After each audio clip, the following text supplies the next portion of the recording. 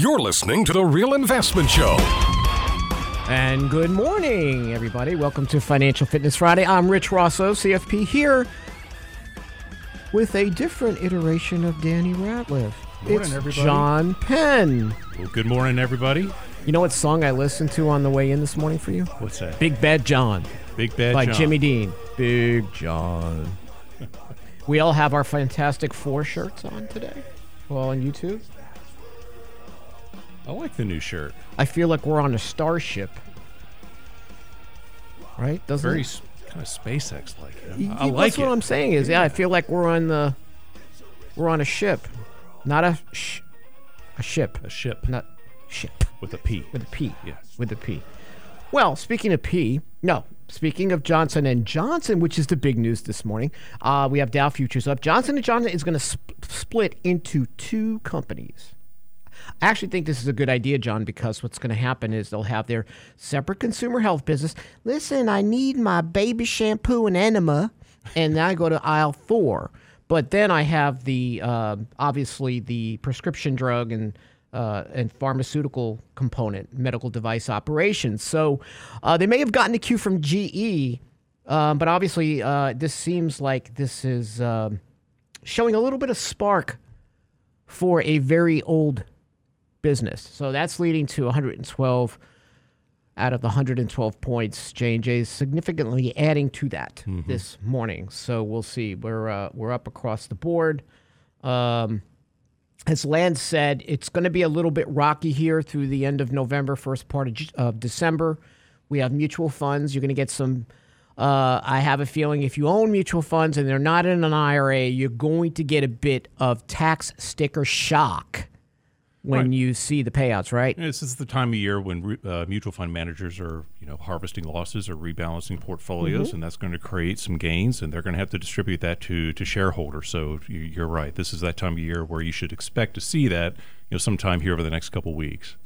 That's why sometimes it's important. It's not the most important, but I will tell you, if you want to reduce tax drag in your overall portfolio, even though costs of mutual funds are higher. Now, they have come down over the years.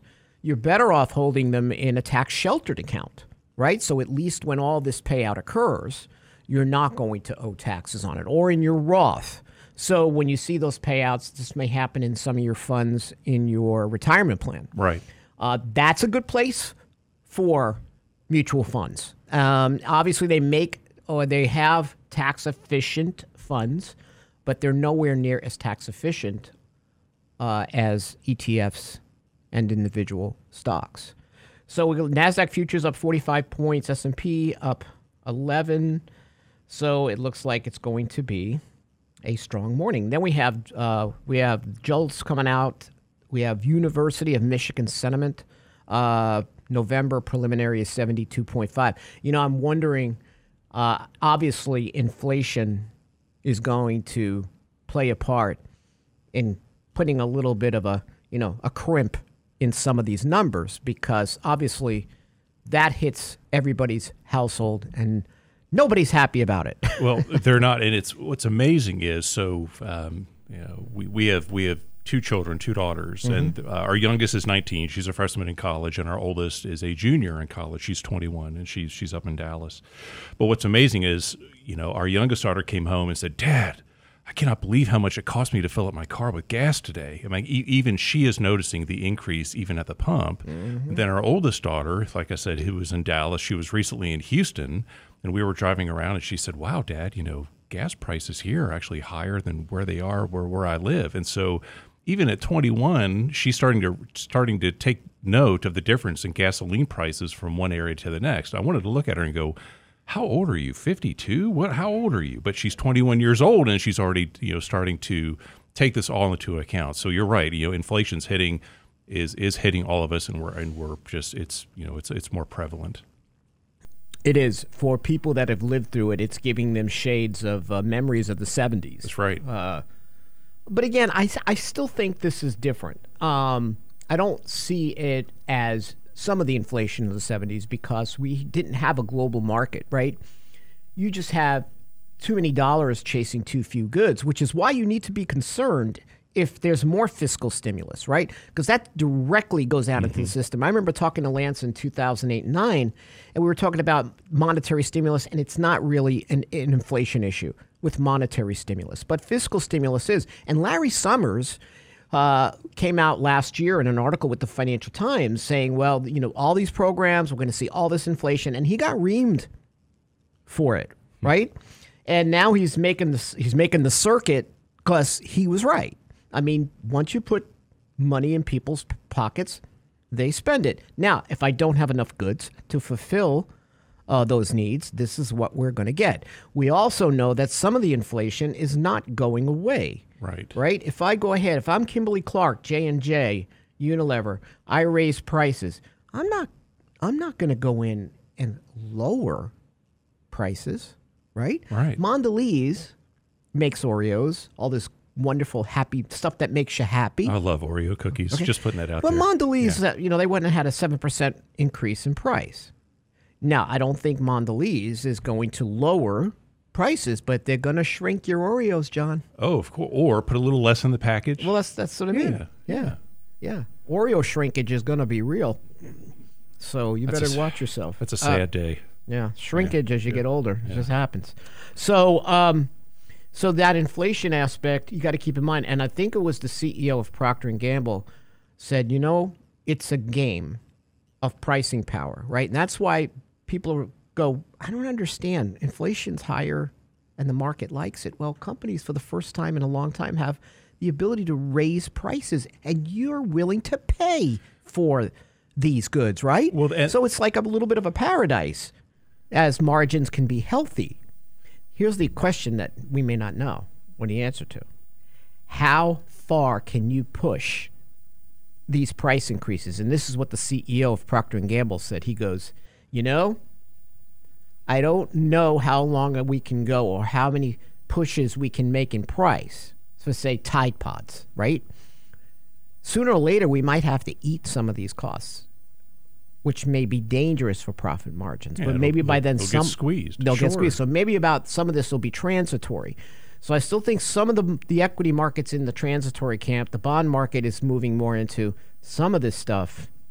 Some of these higher prices are absolutely permanent. I wrote about 4 weeks ago that I think energy prices, for Lance's blog, for our Real Investment Advice blog, that I think energy prices are going to remain higher for longer just because we stand in our own way, right? There's a political headwind to some of these things that we can't quantify yet, but it's going to mean higher prices for all of us. What do you think?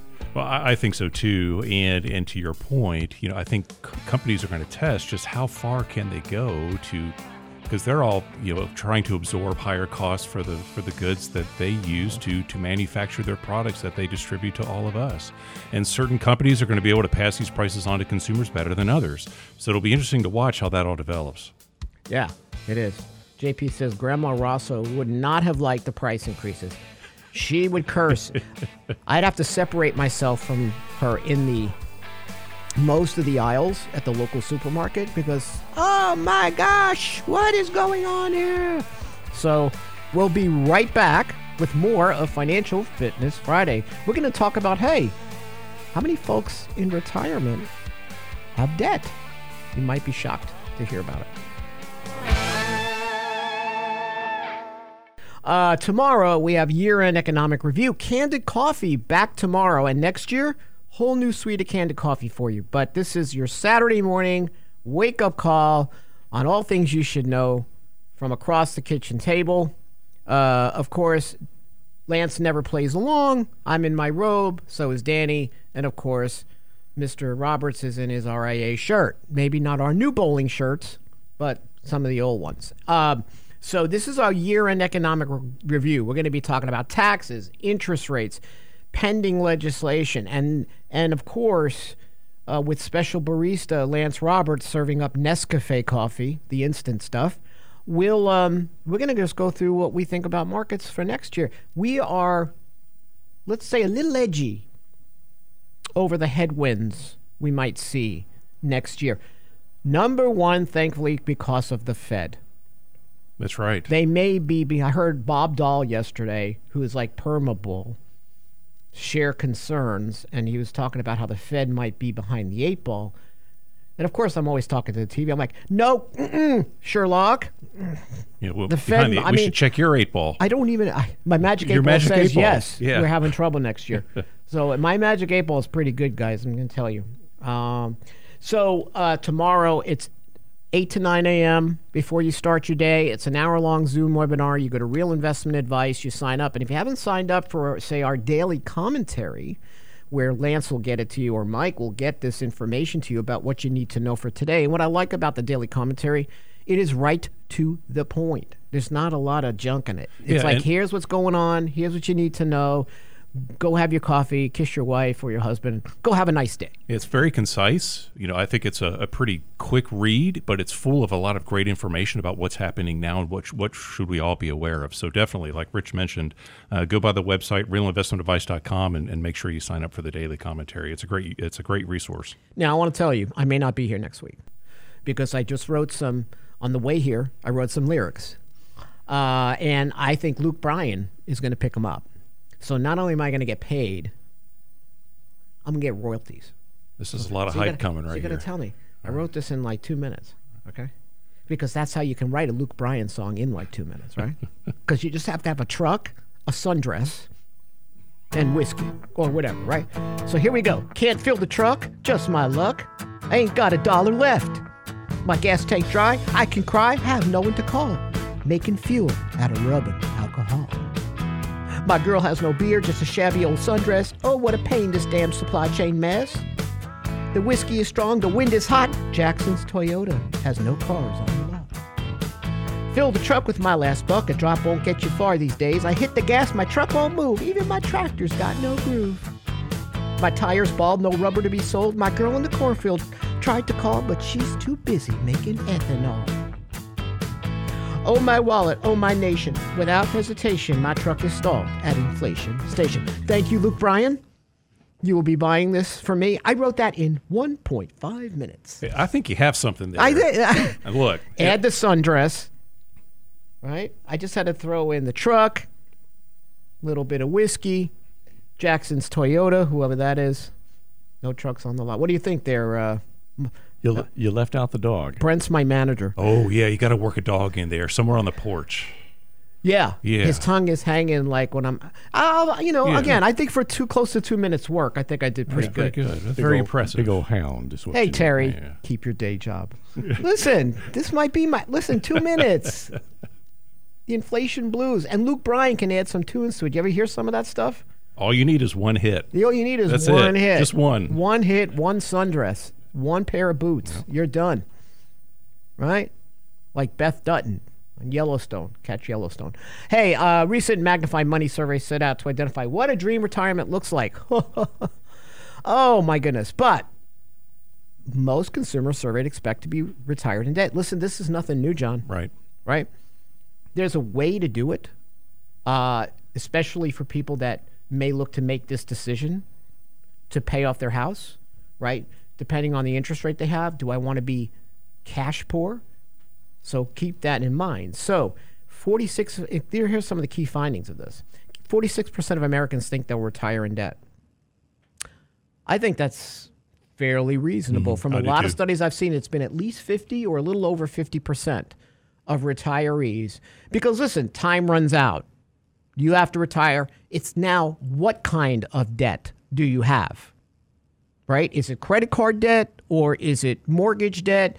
If I were to move, right, how much would I pay in rent? So I'm probably going to have a mortgage payment, especially if I've refinanced multiple times. So I'm not sure that's such a bad situation.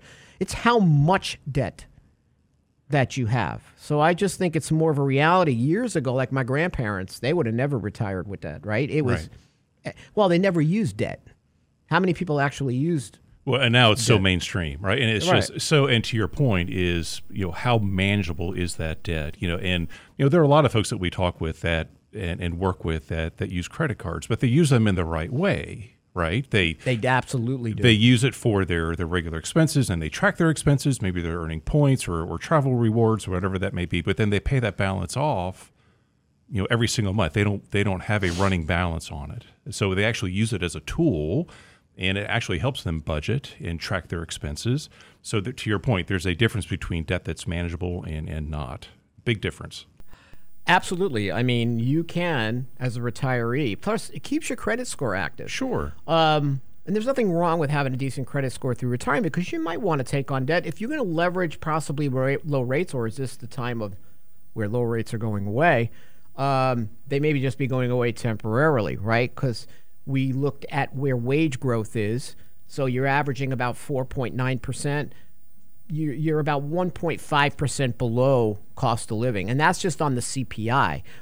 I just mentioned that Mondelez was going to raise prices by 7%. How much has gas gone up? How Right. much is dairy, meat, right? So people understand that, eventually rates might go lower again, even though we're in a temporary, hey, they got to move on the Fed side. So having debt, depending on the debt, may not be a bad idea. Leveraging credit cards to get points and so forth, great idea. Sure. Right? So the 46% of Americans think they'll retire in debt. Now, at the same time, 54% have no plans to work with a financial planner or retirement specialist on their retirement goals. How dare you? Now, I can sort of understand it, because if you're working with a traditional broker, I don't know how well your goals are going to be assessed, as opposed to, hey, I'm just trying to sell product. But to actually get a comprehensive financial plan, right, John? Figuring out what your goals are, what your needs are, what your wants are, what your wishes are, to get a really good feel of the prep that you need. That's right. to retire. And through that plan, too, you can also determine just, really at the end of the day, what's the rate of return that your assets need to make over time for your plan to be successful. And sometimes we meet with folks and they think they have to try to beat the market every year. We need to take the risk that's necessary to try to outperform the S&P 500 every year. And that may not be the case. And through a comprehensive plan where you plan for that next chapter of your life, you may find out that your rate of return is much less than that you have a very reasonable rate of return. Figure out, what is your hurdle rate? What is the rate of return that you need to make over time for your plan to be successful?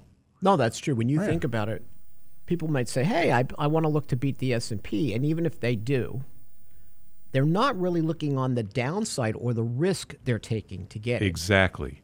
And that's so important. So you do, to John's point, you do need to know that. So I think a lot of people or retirees may not work with a planner. It's not because they don't want to. I think they're afraid to, because it does bring everything to the surface, right?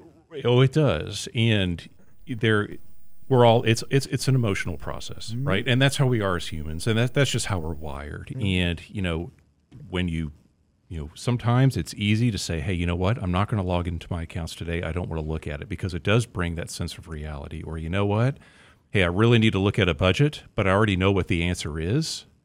I already know I need to maybe trim back some of my expenses or make some alterations to how much I'm saving. I know it's there in my mind. I know I need to make those changes. But if I don't see it on paper, or if somebody really doesn't mention it to me, maybe I'm not going to take it as seriously as maybe it's not that reality. But I know I need to make some changes. I know I need to do something different. So maybe that's going to keep me from going and sitting down with somebody, because, Rich, you're going to tell me, hey, John, you need to make some changes for this to work. Right? And that's when it right. becomes reality. It's emotional. Absolutely. And Joseph Williams on YouTube says, well, listen, hey, even if you pay off the mortgage, taxes or insurance are as much. Oh, right. I mean, it. you have a mortgage payment whether you want it or not. It Right. just may not be debt. And I do think that you should go into retirement as debt-free as possible. Like a lot of times we recommend people say, hey, listen, you got some big jobs you want to do in the house, right? You want to put in a new patio. You want to get the house ready to maybe age in place. You need to replace the air conditioner. Do it before you retire. Get a lot of this stuff out of the way. So you want to go into or launch into retirement as financially successful as you can, and that means taking on much less debt. But in reality, it's just not working that way. Yeah. Just how people are wired. Now, this is pretty funny. Maybe this is where you're seeing the heat of crypto, right? I can be a crypto millionaire and get out of this thing and retire early, because nearly 30% of millennials and Gen Zs want to retire before they turn 50. And more women want to retire before 50 than men. I can hear Lance. Yeah. Yeah, like that crazy like Joker laugh. But maybe they're not living in a house. There's We're van going life. to talk about how their lifestyle is Let's talk about compared to van baby life. boomers. Yes. Hey, a blonde and a brunette are in a car, and the brunette mentions that Christmas falls on a Friday this year, and the blonde says, "I hope it's not the 13th." Bada bing. That was a dad joke from Dad Brent Clanton this morning. When we get back, we're going to talk more about this and some more of the year-end smart money moves that you should make. There's still time here on Financial Fitness Friday. We'll be right back.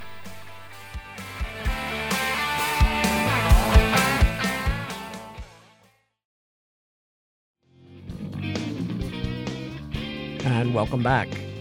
So TK on YouTube goes, hey, risk is big when you retire because it's hard to recoup losses when you aren't working. It's a totally different mindset. You go from Tim Allen to Wilson. You cross the fence into a different life when you retire from a portfolio perspective because you are now in withdrawal mode. You're not in accumulation mode, and almost all advice out there by financial media is based for accumulators. Market always comes back. Yeah, well, it does. I might not live long enough, though, because if the markets are down 10%, 20%, and that's what I'm down, say, at the beginning of retirement, and I'm withdrawing 4%, 5%, I'm way behind the eight ball. So the way, the market performs in the first 10 years, and my withdrawal rate in the first 10 years will dictate success for the next 10 and the next 10. Well, that's right. So big losses in retirement, not a good thing when it comes to if you're depending upon variable assets for fixed rates of return. That's another one of the oil and water kind of rules that we have in finance. That's right. That So, make no sense. That's why too, when we're helping folks looking at retirement plans, how would it look? How would your plan be affected within the first 2 years of your retirement if you have negative market returns?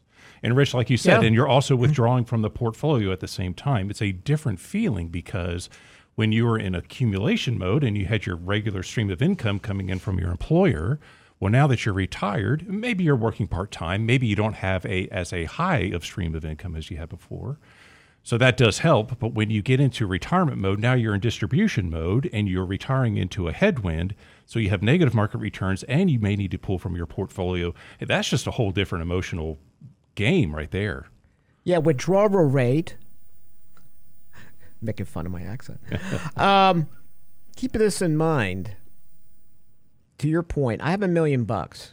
Now with the market turned down and my distribution, say I'm down to 660. Am I going to feel comfortable taking money from that account in the following year, or am I going to go out and work for McDonald's? Right? Mm-hmm. Think about it. Sure. I'm leaving myself vulnerable. I'm not a human capital earnings machine where I'm going out there making money and putting money into my accounts. So it does require a different mindset, sure, like you said. And you can feel more vulnerable because, hey, these accounts are coming down and I can't replenish this. And it causes people to make big changes. That's why when we do right lane classes, right? That's why we do this prep, because how many people during a market derail have to get back on the freeway of work, even though they don't want to?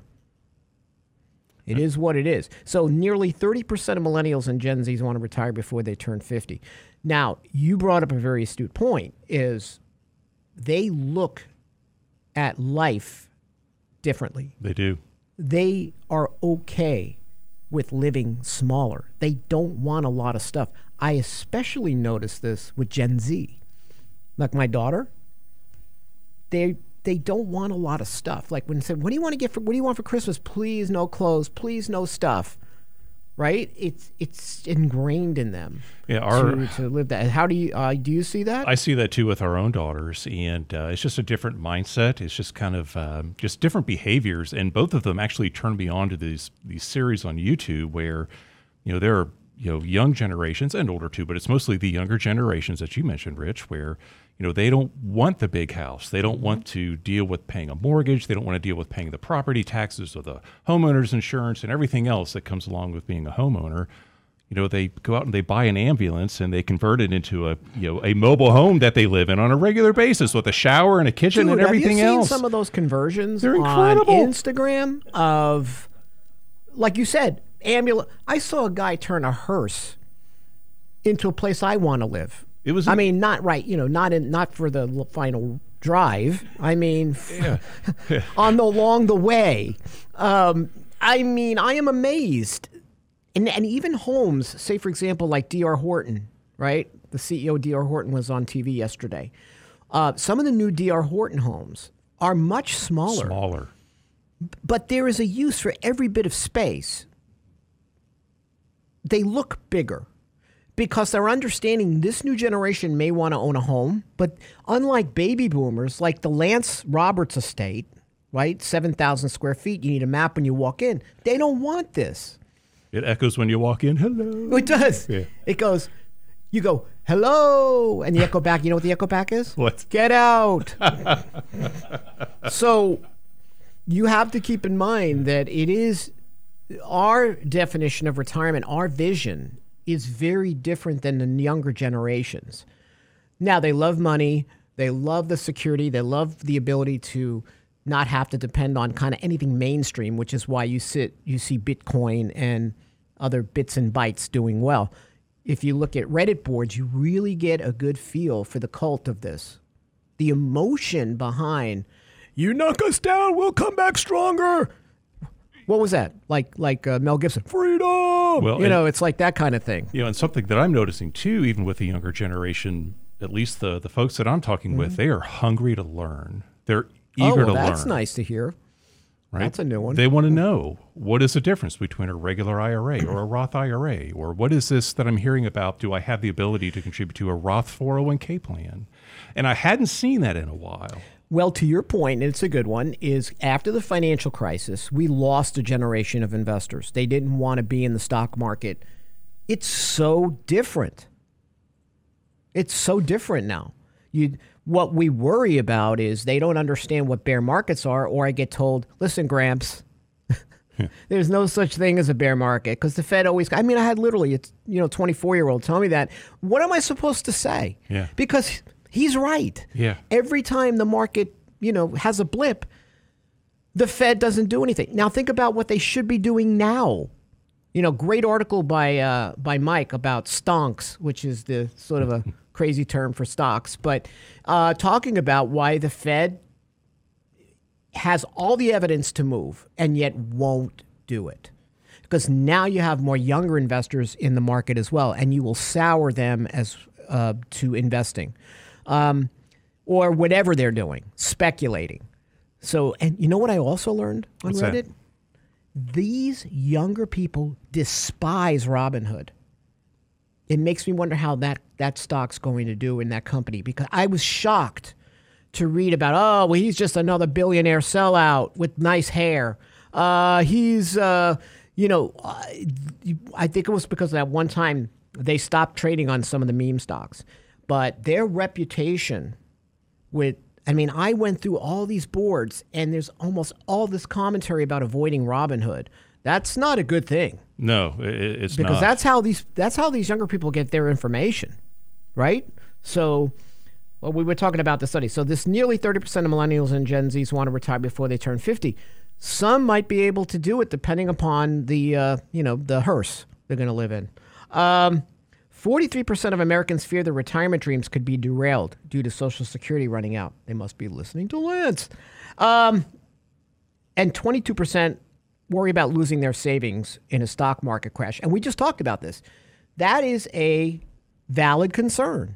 Your allocation needs to fit the distribution mode, which means that, hey, gosh, everybody's making all this darn money and taking all this risk, and I'm sitting here making 3, 4, 5%. Okay, but your downside risk, because you're in distribution mode, you cannot afford to take the chance. Now, we have a rule at RIA. One of the rules that I created was, listen, What happens, John? We used to work at the same place together, right? And you set an allocation for somebody. Say you tell a retiree, hey, you should be 20% stocks, 80% in more conservative stuff. You never. What happens is you never change it. No, it's static. Right? It doesn't move. But what happens, say, 10 years down the road, which is what I've done with people I've worked with in distribution mode for 20 years now? Valuations get better. Like after the financial crisis, someone who's been in retirement, in the groove of it, knows their budget. Why can't I take a 20/80 and move them to a 40/60 or 50/50? Because I have a better market environment. So even though you're retired, that doesn't mean that your portfolio goes into some cement block and you never change the allocation. At 23 times earnings or less, you can make the move. After the first 5 years and you're in that groove, because what happens, right, John? After 2 years, 3 years, you sort of know your budget. You sort of got over what we call the black hole of retirement. The money's coming in. You're just breathing easier. If I came to you and said, John, you've been retired 5 years. Here's your spending rate. Here's how the portfolio's performed. Valuations are better now. Let's make your portfolio breathe a little bit. Let's nibble a little bit more. Right. Sure. Take advantage of the better valuations. I mean, you're not dead. You're retired. Yeah. So why does your portfolio have to die? And that's also called prudent portfolio management. Ongoing. It's right? ongoing. Correct. Yeah. So, and I don't think Social Security is going to be going away. It needs help. Doesn't take much to help it, but it does need help. Danny talked about some of the improvements, changes, awareness around Social Security. We get back, we're going to continue on this study, and it's the last... Is it the fourth quarter? It's the fourth quarter. We're almost done. We'll be right back. Financial Fitness Friday. Stop trolling me, Lance.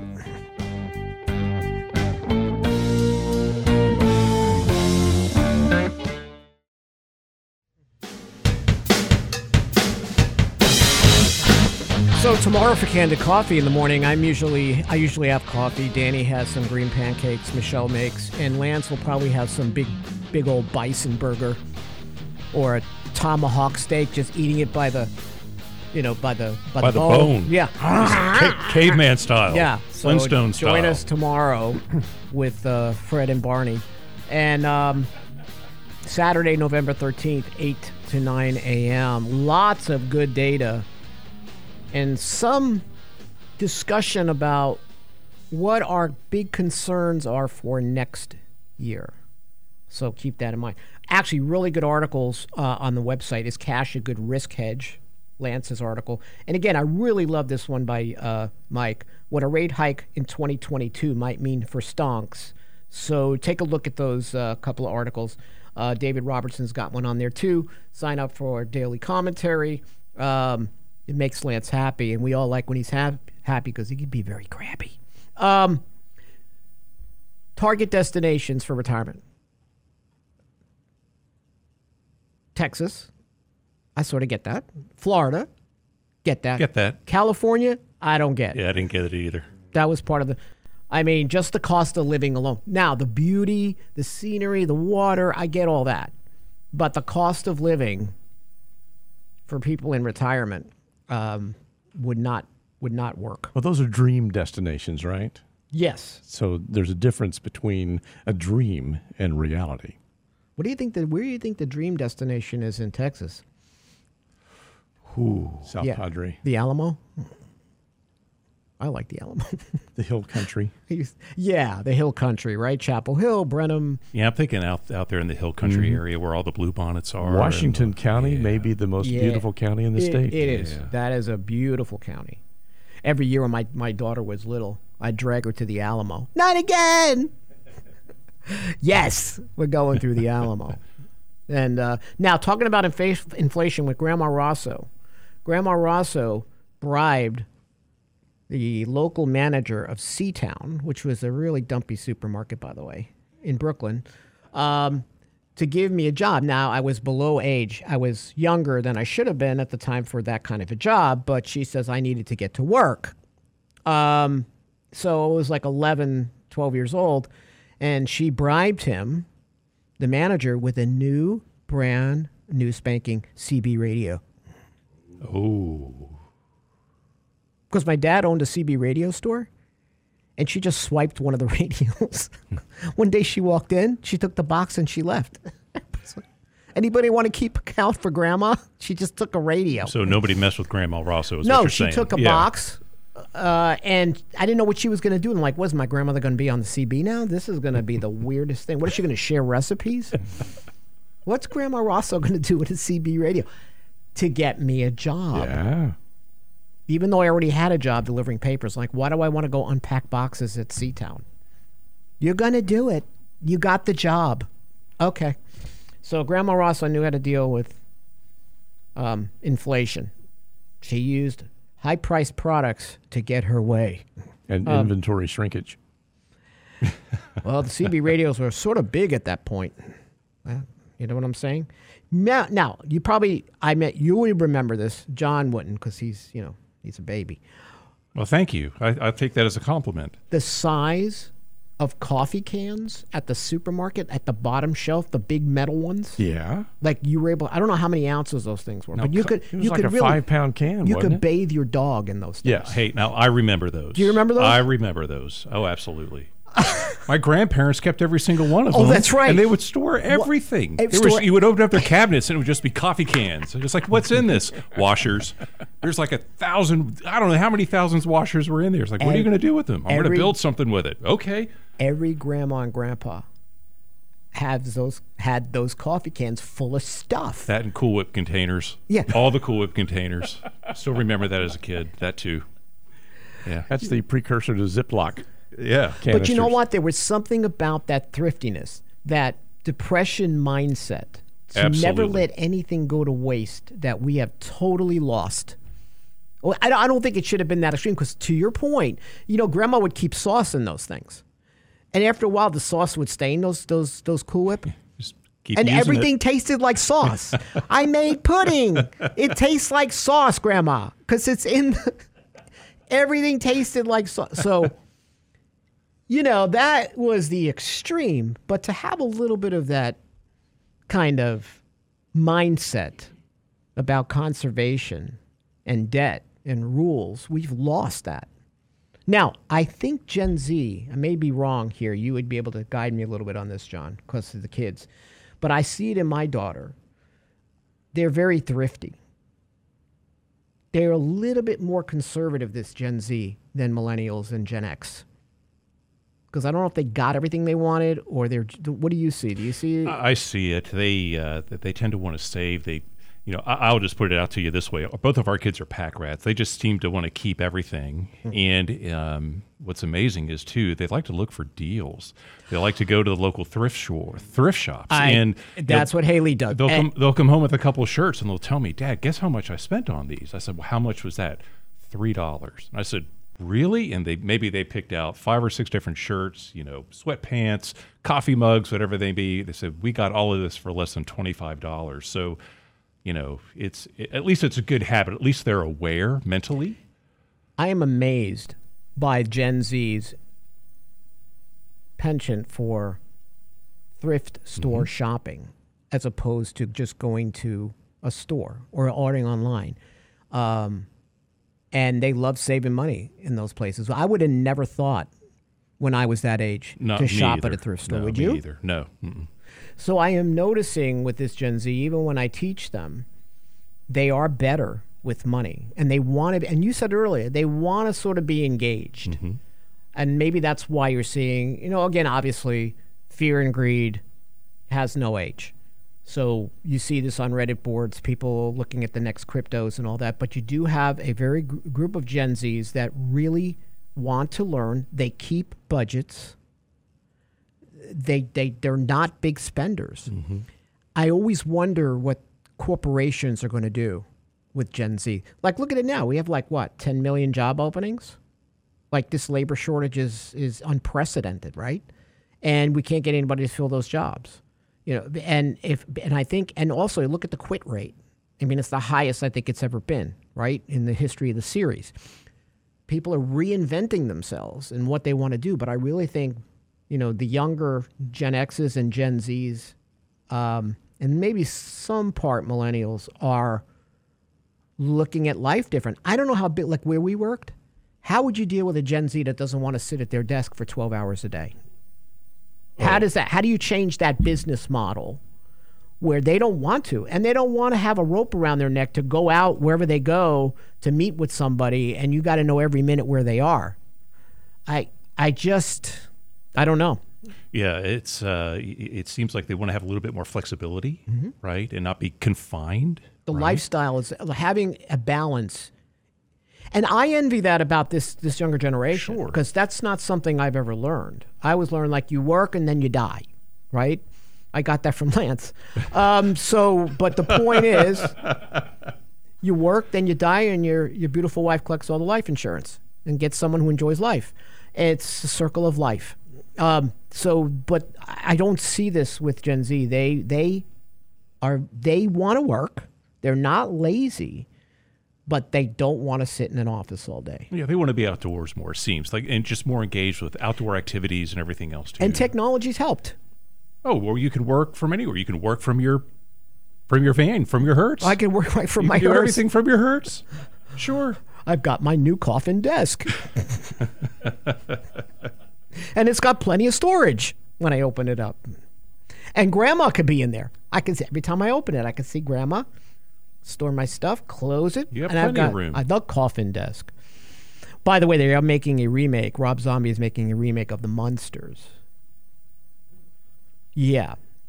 So we may just see a coffin If desk. somebody's going to remake The Munsters, Rob Zombie would be the one to do it. It's going to be a very bloody remake yeah. from what I don't know how you're going to turn that show, like with such a family show, you're going to turn I was it in. about to say, it may not be very family friendly. You know, like if you have young kids and go, Yeah. hey, when I was a kid, I used to watch The Munsters. Honey, come watch. Ah! You know? Is it going to be in Herman black and white? slicing off heads of the neighbors, right? It's like Quentin Tarantino making it. It's not going to work. It's just not going to work. So we talked last week, Danny and I, about some year-end tax moves. I mean, year-end moves in general, money moves. So we got through a lot of the tips, but tip 8 was fine-tune or create a tax strategy for next year, right? And I'm not talking about, listen, we're in the throes of this tax turbulence right now. So it's difficult to plan for this, whatever this unknown is happen to be. But ultimately, and I have some people will disagree with me, taxes are going up. And there's still several steps that you could take to prepare. For example, have you had a life change? Have you gotten divorced? So I catch many single parents, John, filing single when they should be claiming head of household, which is a favorable filing status compared to single. They don't switch it up. Mm-hmm. And the withholding question always comes up, right? Are you withholding enough taxes? Are you withholding too much? Well, I really love to get a refund. Why do you want a refund? It's a return of your own money. So sit down, fine-tune your tax withholding for next year. The IRS website has a decent tax withholding estimator. Spend some time, go into your employer's payroll website and modify your W-2. Stop with all the refunds. At least the big ones, right? Yeah, take a look at it. Use your own darn money. Not Pops Biden. He doesn't need it. All right, tomorrow, Candid Coffee, Year in Economic Review, 8 to 9 a.m. Sign up at Real Investment Advice. Sign up for Lance's stuff. Great articles this week, I have to say. Hats off to all the writers. Some really great stuff. We'll see you next week. Back with Danny. Thank you, Mr. John Penn. Pleasure to be here, everybody. Standing Thank in you. for Mr. Ratliff, and we'll see you next week. Have a great weekend. Bye. See you. We love you. Bye.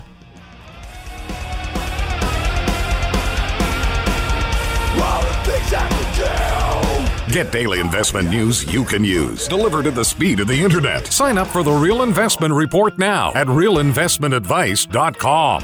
It's a rich man's world.